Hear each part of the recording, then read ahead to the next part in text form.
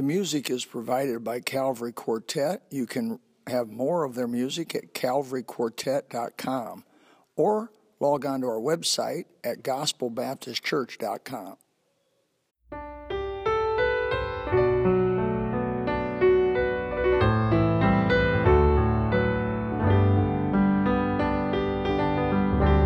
I'm kind of homesick for a country to which I've never been before. No sad goodbye. John chapter 15, verse 17. The title is How I put in there, commanded to love. How can I be? It's just been a mystery to me through the years. Really, I say a mystery is something unsolved. Really, it's a solved mystery because the Bible solves a mystery.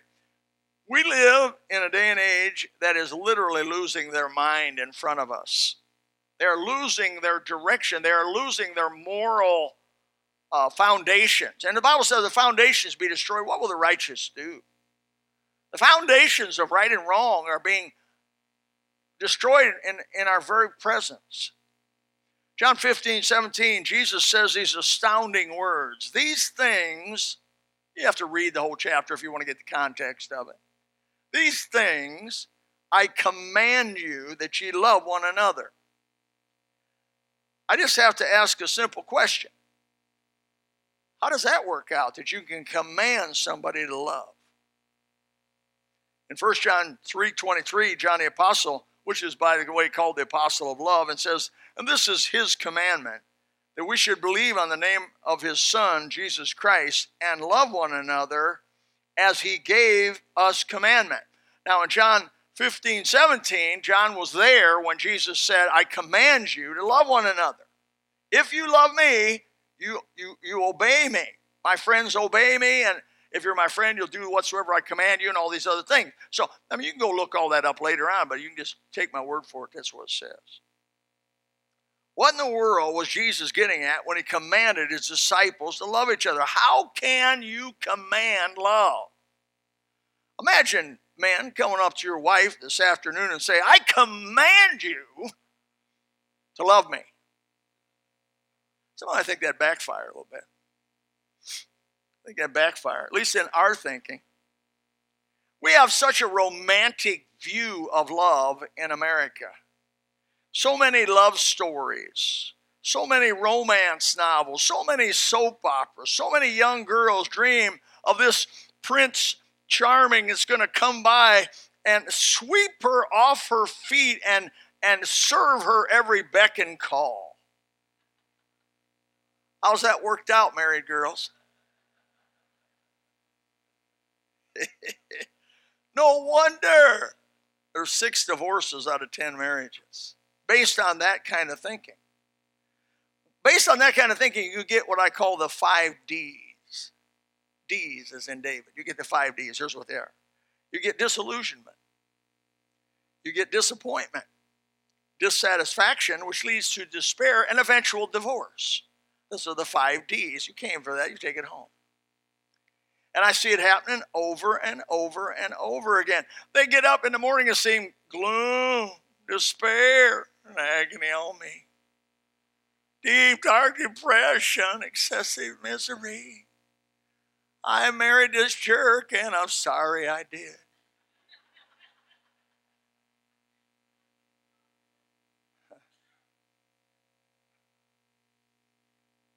The problem is they fell in love.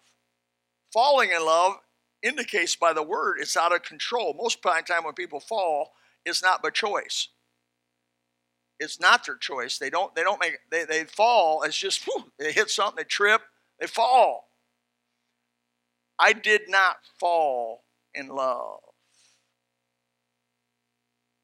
And I've been married 46 years. I chose to love. I'm going to try to teach something that will change your life. It's Jesus' words. And I hope I can explain it adequately enough. The Holy Spirit will come and help us. Father, help us now.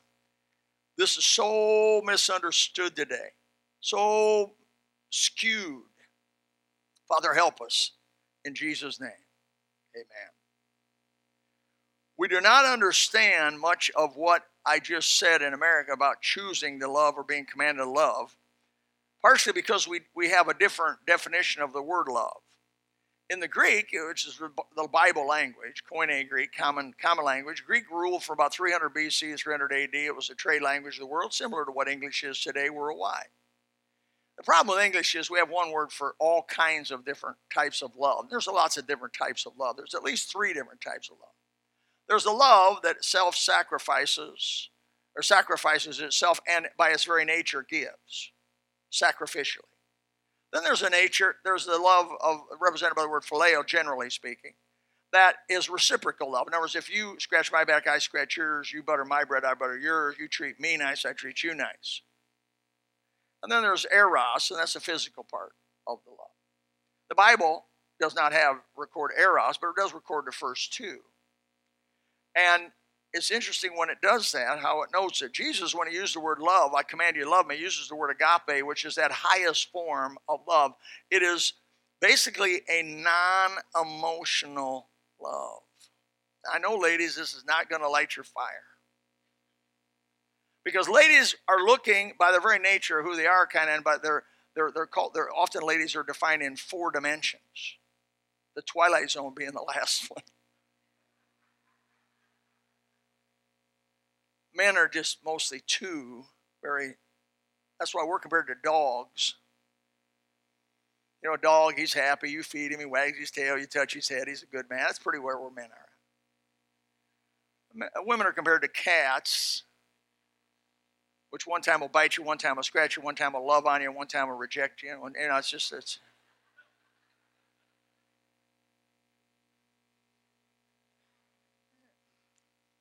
love that Jesus commands his disciple is not the phileo love. It's not the emotions. It's the command. It's the agape love. It's a choice of the will. Oh, I like that. Why? Because I can do that. I can choose. It'd be like Corey. If you want me to emotionally like you, I can't make that happen. I can't make that happen. I can choose, however, to love Corey as Jesus commanded me to love, but I cannot conjure up emotions that aren't there. I can't fake it till I make it. I mean, that has to be some supernatural thing that happens that I either have them or I don't have them. I don't know why a lot of times. But agape is something I can do. I like that. And God never guides where he doesn't provide. God doesn't tell you to do something. He don't supply the power to do it. He says in Matthew 28:18, all power is given to me in heaven and earth. Jesus will give you the power to do something he commands. Now, trust me, you have to walk by faith. Sometimes you got to take that first step of faith, and then God will give you the power following the faith. Usually power does not come before faith, it comes after faith. Because after faith, when you get the power, it becomes more sight. And if you have sight, it cannot be faith. Faith is hope without sight. If you see something, why do you hope for it? You see it. God wants you to believe him by his word and take that step of faith. And when you do that, then God comes and he'll reveal himself, always following faith or the choice. Agape love is giving. You can define it often as a sacrificial giving. Where it maybe most notably appears is in John 3:16. For God so agape the world. He so loved the world. What did he do? He gave his only begotten Son. Whosoever believeth in him should not perish, but have everlasting life. So, and there's just verse after verse after verse. It shows giving is the way this kind of love expresses itself. In other words, when I choose to agape love, as Jesus commanded me to, what follows that choice is my sacrificial giving. It is the expression of the love. It is not an inactive love. That's why it's more of a verb than a noun. Some people want to say they love you, like Jesus loved you, but it's a noun to them. It's a static thing. It's not an active thing. But loving like Jesus loved is not static. It's active. It's more of a verb than a noun. God so loved the world that he gave. He gave to the Roman tormentors, as our brother taught this morning, as they planted a crown of thorns upon him and mocked him and spit on him and forced him to carry the cross for a ways and do all of that. He chose to love them. He did that to the Jewish hypocrites who were, while that was all going on, were saying, if you be the Christ, why don't you come down from the cross and we'll believe? You saved others. Yourself you cannot save. They mocked him all the way there. And they didn't leave him alone when they hung him on the cross. They mocked him while he was on the cross. The Bible says people that passed by, because it was right beside a main highway, the Romans wanted lots of people to see what they were doing. And they mocked him. They that passed by said, that's a miracle. All those other things. He chose to love them. The ruthless mobs. He chose to love these people and continued to give himself and did not come down from the cross for their sake. Makes sense of the Garden of Gethsemane to me, where he said, oh, my Father, if it be possible, let this cup pass from me. Nevertheless, not what I will, but as thou wilt. Basically what he was saying is, I'm going to go ahead and give myself, though my emotions and everything in me wants to rebel against that. How do I know that? The Bible said he sweat as it were drops of blood. You can tell by reading the passage of Gethsemane, where his Bible says he went 3 times and said those things, and he threw himself on the ground. He was in a distraught condition emotionally, but trust me, when the Bible says, for God so loved you, if it would have been based on emotions, we would never be able to spend eternity with him or be saved. It was based on agape love. He made a choice to love us and to save us, if I may add to it, in spite of ourselves. If people, when they got married, understood this kind of love and said, this is why I'm getting married. I like the way the Jews get married.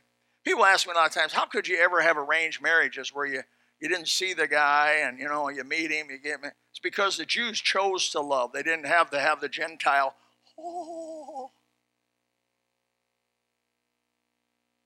The Jews believed in what God was doing through their parents and whatever, and they went together and they made a choice. And the Jews believed that after your choice, the phileo love followed. In other words, what they believed is if you made the choice to do the right thing, then the emotional love followed it. Gentiles, emotional love precedes it and oftentimes controls the decision making. And man, emotions can lead you down the wrong road. You see that girl, man, you see that beauty, and she can do no wrong. She walks on air. She's got wings on her back. She is the most gorgeous thing you ever looked at, but she is Jezebel.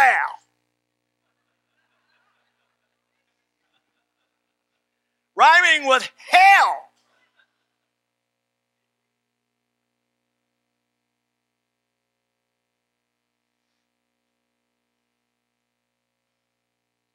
It's a higher love. Jesus commanded us to love with, really, if I may say it this way, I'm trying to just get a point across, maybe over saying this in a way you're not used to hearing it, but he asks us to love in spite of our emotions, or if I may say, without our emotions.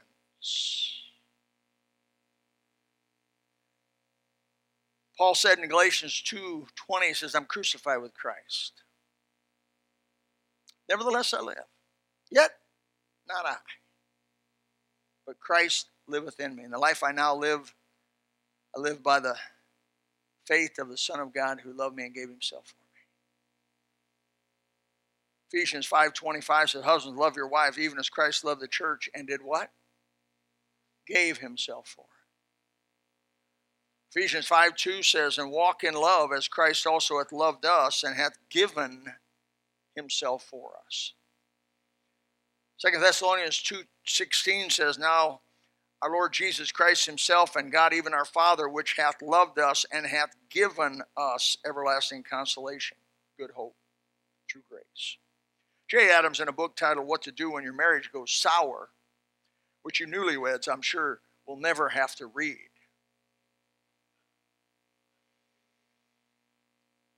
says that you can learn to love. It's a learned, see, if it's emotion, you can't learn it. You don't learn emotion. Emotion comes, emotion goes. Emotions are fickle. Sometimes I get up, I don't want to come to church. Imagine that. Look at some of these empty seats. They gave in. Sometimes I want to do what's right. Sometimes I don't, but that's my emotions coming and going, and I already know my emotions are fickle, and I'm not going to obey my emotions because I made a commitment. Jesus, I made a commitment to him, an agape choice that he was my Lord and Savior. Why call you me Lord, Lord, and do not those things which I command you? And so I said, okay, Lord, whatever you say, I'll do. Wherever you want me to go, I'll go.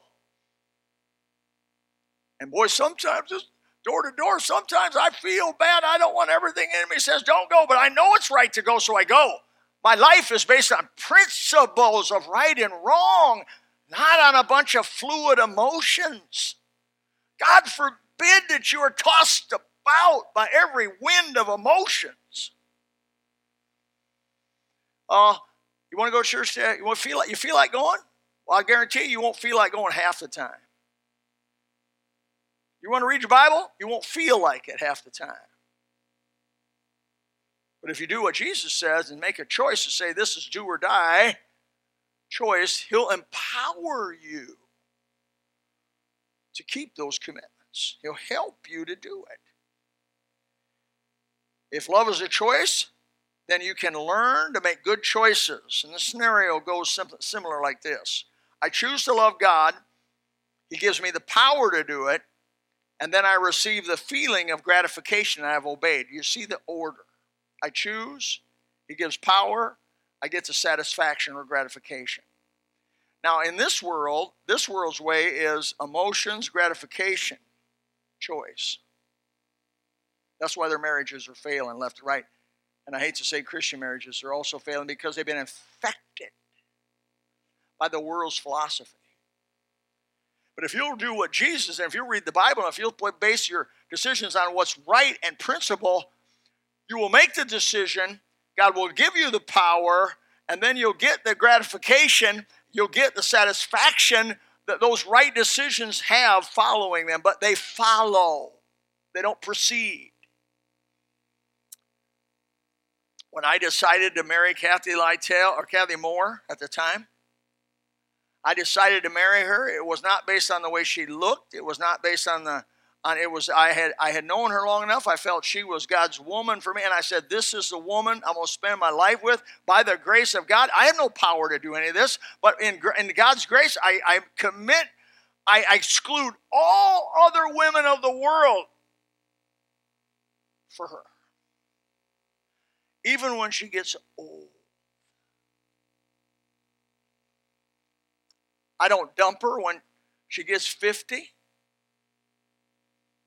When she loses her hourglass and it goes to pair.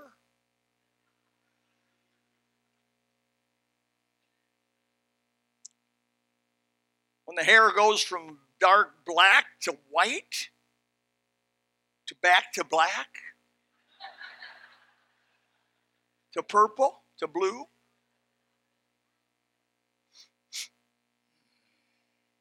Hey, and let me tell you, God keeps his word. The sweetness of being with only one woman all these years is beyond description, to be honest with you. It's beyond description. It's sweeter. It's aged. It's like aged beef at the Brazilian steakhouse. Let me give you another example. I've been working on marriages. How about where Jesus says to love your neighbor? Now, you know that's the second greatest commandment, Matthew chapter 22, verse 39. He says, thou shalt love thy neighbor as thyself. I know he's not talking emotions, Because you may not even know your neighbor. You may not even see your neighbor much. And by the way, when you do meet him, you may not like him off the bat. You may not agree with him. But he didn't mention any conditions around that. He says, love your neighbor as yourself. Second greatest commandment. He didn't mention who the guy was, who the girl was, who they were. He said, love them. Now, it's got to be a choice. It can't be emotions, because I can't make my emotions love some jerk that moves beside me. Or somebody that lets their dog bark till 11 o'clock at night. Or plays rock music till I got to call the cops. Or send a few rounds over their building.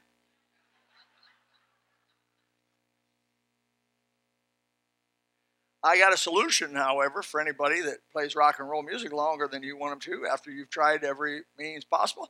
Just get you some big amplifier or big amp speakers and play Amazing Grace, and they'll shut it down.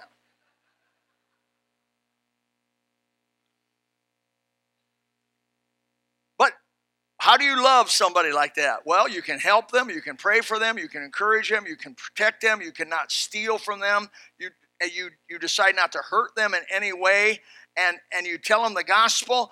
That is fulfilling the law of love. You give yourself for it. If they get in trouble, you loan to them. If they need something, you give it to them. If you protect their property, if you have neighborhood watch, you help them. If somebody's trying to steal them, even though he may have told you you're a jerk, he may have cussed you out, he may have done things, he may have stolen from you. The Bible says unconditionally love your neighbor. It's got to be a choice. It can't be emotions. And you know what happens? If you begin to love your neighbor in choice, pretty soon, oftentimes the power of God will come and cause you to actually begin to have emotions. You'll begin to like your neighbor. You'll actually begin to like your neighbor. It's pretty amazing how God will cause it. And by the way, the neighbor can't believe that you put up with them, and so they begin to warm up to you. It's possible. I've seen it happen. Begin to appreciate him, begin to emotionally like him, have maybe even a friendship. All because you obeyed God's command. Then the third example let me give you, I've had marriage, and love your neighbors yourself. And the third command about this type of love is maybe the hardest of them all, found in Luke chapter 6, 27, 28. Where Jesus said, by saying to you which hear, love your enemies. Do good to them that hate you.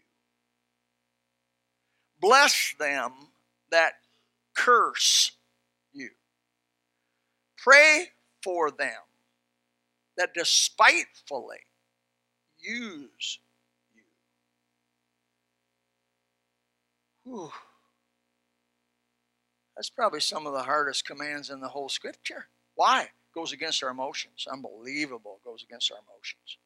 Now, let me say, if Jesus said, Corey, that you're to love those who hate you and curse you and are mean, I'm picking on you today, and curse you, how much easier it is to love your wife. Right?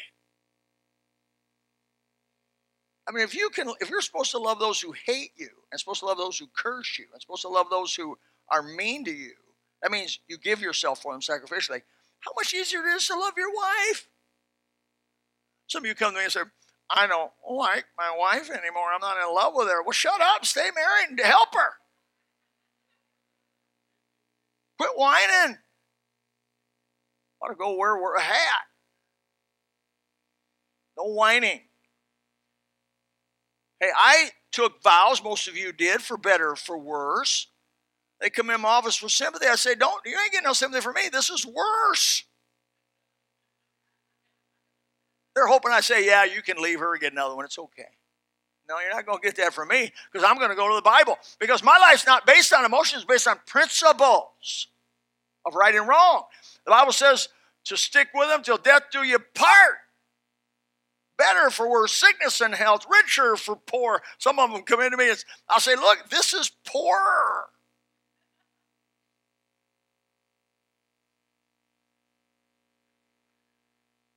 I just believe there's a God. I really believe there's a God. I really believe Jesus is God manifest in the flesh. I really believe that there's power in the blood. I don't just sing about it. And consequently, you know what? I believe God can help you learn to phileo love, even like your enemies. How you do that? Well, begin to pray for your enemy. You got an enemy? Everybody's got enemies. You got enemies? Pray for them every day. Pray for them more than you pray for your mother, your dad, your brother, your sister. Start praying for your enemies. I've done this. I practice this. This is not theory at my age. And so you begin to pray for them. On vacation, I take my enemies and I pray for them. I don't even get away on vacation from that. Pray for my enemies on vacation. God bless them, help them to do well. I don't pray, I hope they die a slow, miserable death. I don't pray that. Prolonged illness. I don't pray any of that. That's not what it means by praying for your enemies. Send gifts to them. Oh, this is going to hurt you. You got an enemy that you dislike. Usually it's family. Oh, it's family. Brother, sister, aunt, uncle. This is family. Send them something. Send them a $50 gift certificate. Send them flowers. Tell them you're praying for them. Not to die a slow, miserable death, but you're praying for them that they get saved. Visualize. This is it now. Visualize how you've betrayed God. Visualize how when you knew what was right, you did not do that. You willfully chose to go the other way. Visualize how bad you are. All of a sudden, your enemies aren't so bad. Because in many cases, we condemn the very things that we have done. But it looks worse in you than it does me. You know, when I see it in you, I'd say, that Corey boy. And I'm thinking, man, I did worse than that. Understand that there go you, but by the grace of God. We're so confused. We think we love by some mystical, magical formula placed on us by Cupid. He's going to shoot an arrow. True biblical love, please understand the words here. I'm just trying to get it through the darkness. True biblical love is cold, calculated decision of the will. Don't take the word cold badly. I thank God Jesus went against his will. Even went against his emotions, and chose by his will to go to Calvary. Praise God, he didn't give in to the emotions that drove his blood pressure up and made him sweat as it were great drops of blood. With the devil saying, you don't have to do this. You're the Son of God. With one word, you can call 10 legions of angels.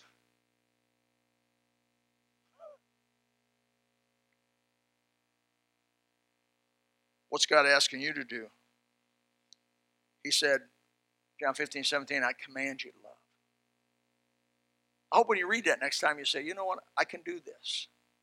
I can't do it in my own power. Look, the Christian life cannot be, this kind of love, this cannot be done in the flesh. This cannot be done by the flesh. We're born again believers here this morning, need the power of Almighty God to fulfill the words of God. But they're there, and it can happen. You know, fear, anxiety, laziness, discomfort, embarrassment, and attitude, cold sweats, all of that will come on sometimes when you choose to obey principle. You say, I don't know, I can't do it, I can't. No, you can't do it, but God can do it through you. Will you have the faith of a grain of a mustard seed, a piece of sand, to believe that there is a God and he's powerful enough to fulfill his word? But I don't see it. Yes, you don't see it, but you will if you believe. Sight follows faith. It doesn't precede it. People say, well, if God showed himself to me at the end of the bed, I'd believe. You will never believe. And you will never be saved. Because it's by grace are you saved. Through faith. Because that's God's way.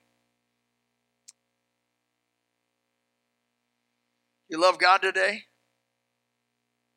I love God, Brother Bill. I hate my neighbor. You don't love God. You don't love God. Don't you give me all this Jesus talk. A lot of people talk Jesus. Boy, they talk Jesus, Bible, Jesus. They hate their neighbor, hate their relatives, hate their mother, hate their father, hate their this, hate that. That is, you are a hypocrite of hypocrites. Now remember, this kind of love's not fuzzy and warm. I said cold, but it's real. There's been people that I started praying for that everything in me said, I hope they die today. But I said, that's the flesh talking. Bill, praise God, God didn't have that attitude towards you. And so I say, oh, that was wrong to feel that way about him. Forgive me, and would you help him today? And those words kind of want to stick about right there. Would you help him today?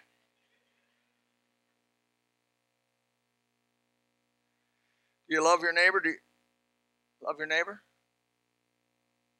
How about your enemies?